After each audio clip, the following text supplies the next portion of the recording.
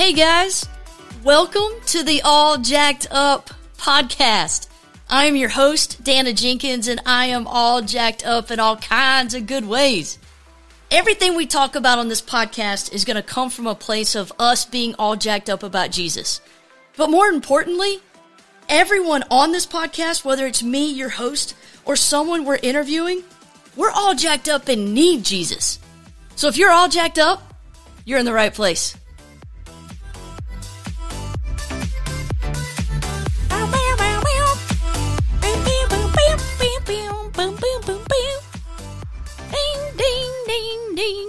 What's up, podcast people? Nailed it. What is going on, podcast people? I hope you guys are doing well. Man, I hope you're enjoying the grind. Seriously, I low-key love that word, grind. It just makes me think of like getting in the trenches and doing work. Actually, doing work, that was like my first episode. It was, do work, son.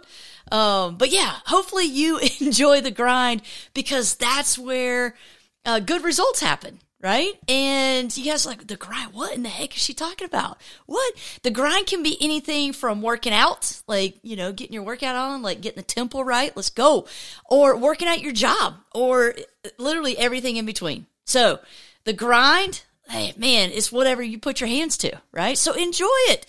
Yeah, so I hope you guys are enjoying the grind. Man, I'm excited to tell you guys a little story. We're going to start with a little story. I had the awesome opportunity to speak at Western Carolina University last night. Whoop, whoop, catamounts.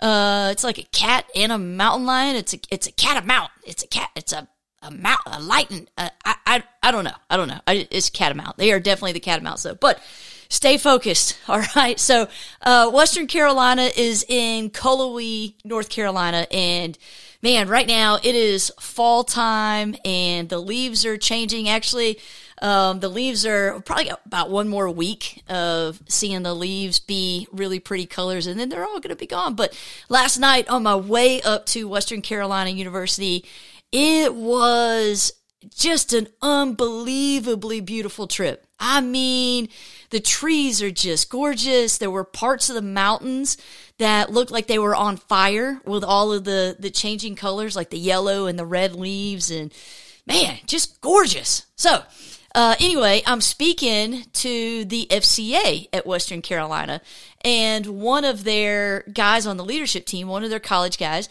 he had the task of introducing me for the night. I know, poor little fella, right? So, no, seriously, he's a really sweet kid and he did a great job. But yeah, here comes the big booty Judy. So there was a point where he said something and I just started giggling. And I thought to myself, I wonder how many other ministry leaders have that in their introduction. Probably not many, but let me set it up for you. So this young fella, he was talking about, when he was introduced to me, talking about how long I have been on staff with FCA. And he was talking a little bit too, like what I did before I came on staff with FCA, which, by the way, I was a college softball coach. So if you didn't know that, now you do. So instead of rattling off every school that I've ever coached at, he just very simply said, yeah, she's gotten around a pretty good bit. Really? What the what? Like, I'm standing in the back and I'm like, oh, he said it. So yeah, come on. Yeah. So me and there was another staff woman there, like we kind of looked at each other and just started laughing, and she kind of looked at me like, only you. I was like, I know, dude, I know. So yeah, I'm pretty sure that not many women in ministry have an introduction that can top that. Boom. Right. Okay, on that note, let's get started. Let's get started. Man, I have been so incredibly blessed just to have the opportunity to speak probably several times in the last month and a half, just some really cool things have come up, and just had the opportunity to go to different places and speak. And anytime I speak, I really, try and spend some time in prayer and lean into what God has wanted me to talk about. And it has just been really crazy, because I feel like every place I've gone in like the last month, God has just been laying on my heart to talk about the difference between a fan and a follower. And if you guys have read the book, it's actually, I think the title of the book is called Fan or Follower. It's by Kyle Idleman, and it's a really good book. It's been years since I've read it. I probably need to go back and revisit it, because it was one of those books that just made a lot of sense. It was an easy read, so take a look at it. But God has just kind of been bringing this idea of being a fan or a follower. He's just been bringing this back to my mind once again. So as I was thinking and praying about what to talk about on this episode, I thought maybe this is what I'm supposed to talk about. Like, this is it, the difference between a fan and a follower. So let's start this discussion on, I guess, some of the biggest differences between the two. Let's talk about a fan first. So a fan, and again, all of this makes sense in my head because it's easily related to any type of athletic event, athletic team, just athletics in general. So to me, it just kind of makes sense. But a fan is someone that knows about something and may even know like a crazy amount of details. For instance, there is a guy, I used to work with him, but he was a huge fan of the Atlanta Braves. He knew things about the team that I never even heard of, never could have dreamed of knowing. Like, he knew the names of the players. He knew where most of them played in college. He knew a lot of their stats. He knew what other teams they played for before they had gotten to the Braves. I mean, it was crazy. Like, I didn't know any of that stuff. I was a fan of the Braves, but I didn't know any of the stuff that he knew. It was just one of those things. Like, he seemed like a super fan because he knew so much about them. Now, the only problem with being a fan is that the thing you're usually a fan of, it usually has no idea of who you are.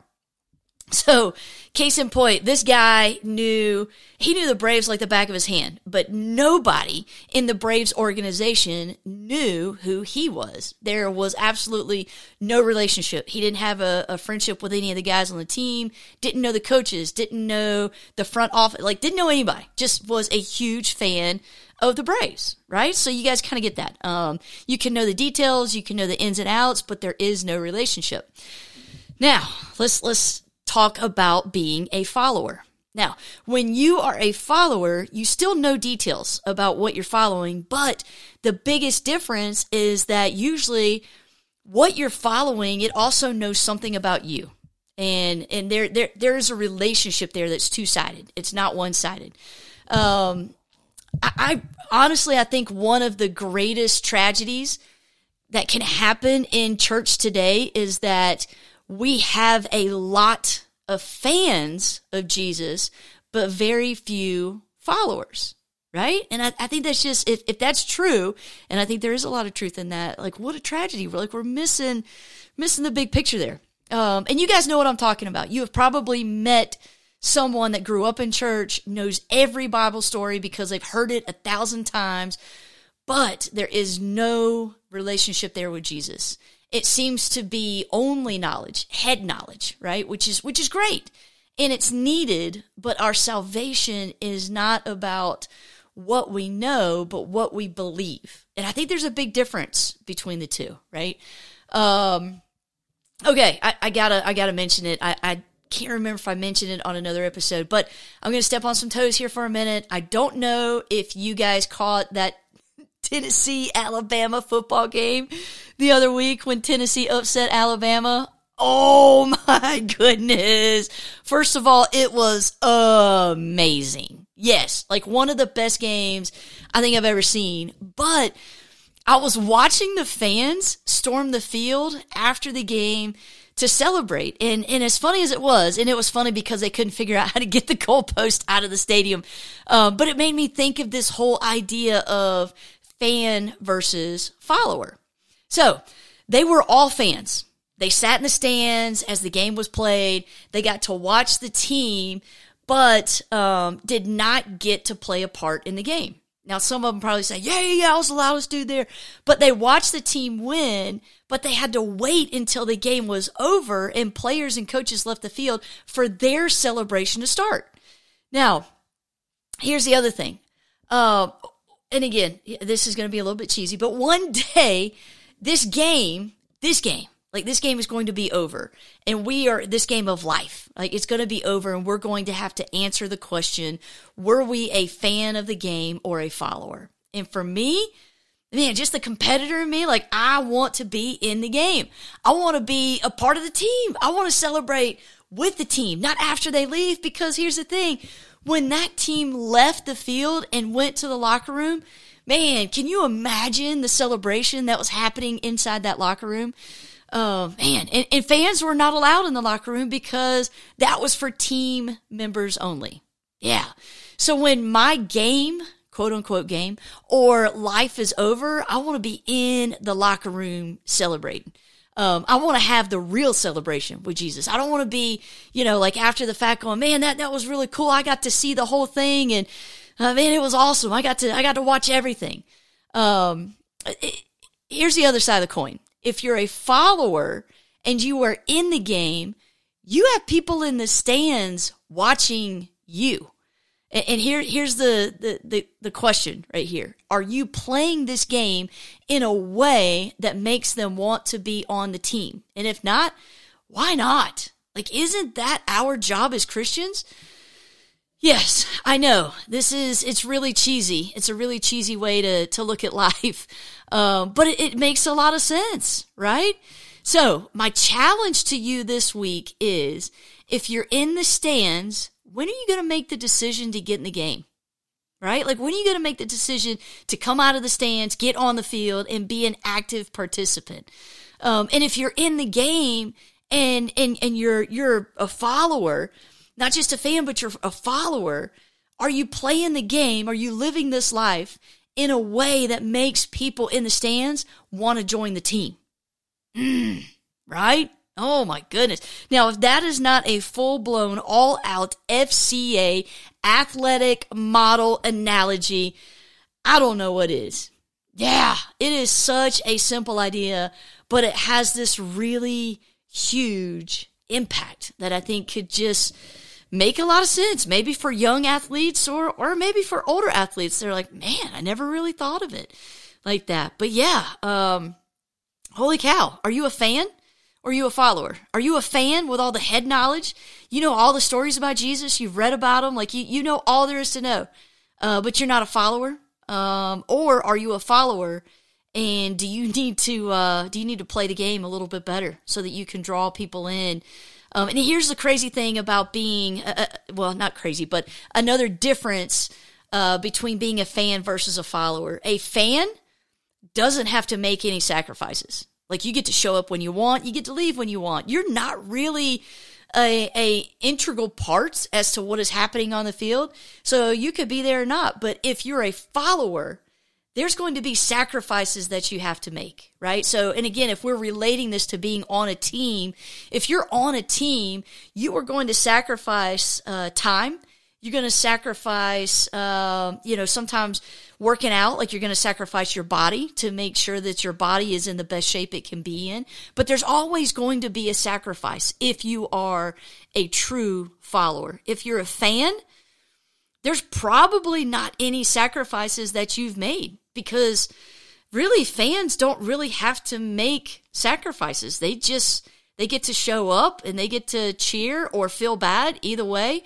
And then leave. But being a follower, man, there's going to be, if you're going to be on a team and you want to be an integral part of that team, there's going to be sacrifices that you have to make along the way. And really, if we are reading the Bible, there is not one person that we can see that the Bible tells us that had a relationship with Jesus that did not have to make a sacrifice.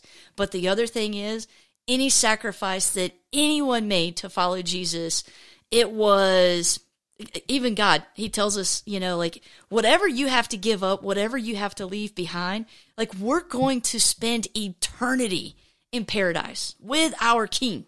Like you can't beat that. You just can't beat it. So the question of the week, are you a fan or are you a follower? And I think both of them, it carries a little bit of a different expectation, different weight with it. So just want to challenge you guys. And if you're a follower, man, play the game. Again, game is in air quotes, quotation marks. But play the game in a way that draws people in. So they go, man, I don't know what it is about you, but hey, you got something I don't. I don't know what it is about you, but I'm going to spend some more time around you. Because that's how people felt about Jesus. So, yeah. So hopefully you can put some of this cheesiness on a cracker and make a meal out of it. I'm just out of control now. Like, just out of control. But for real. Like, I hope you guys have a great rest of the week. And here is to spending the rest of the week all jacked up.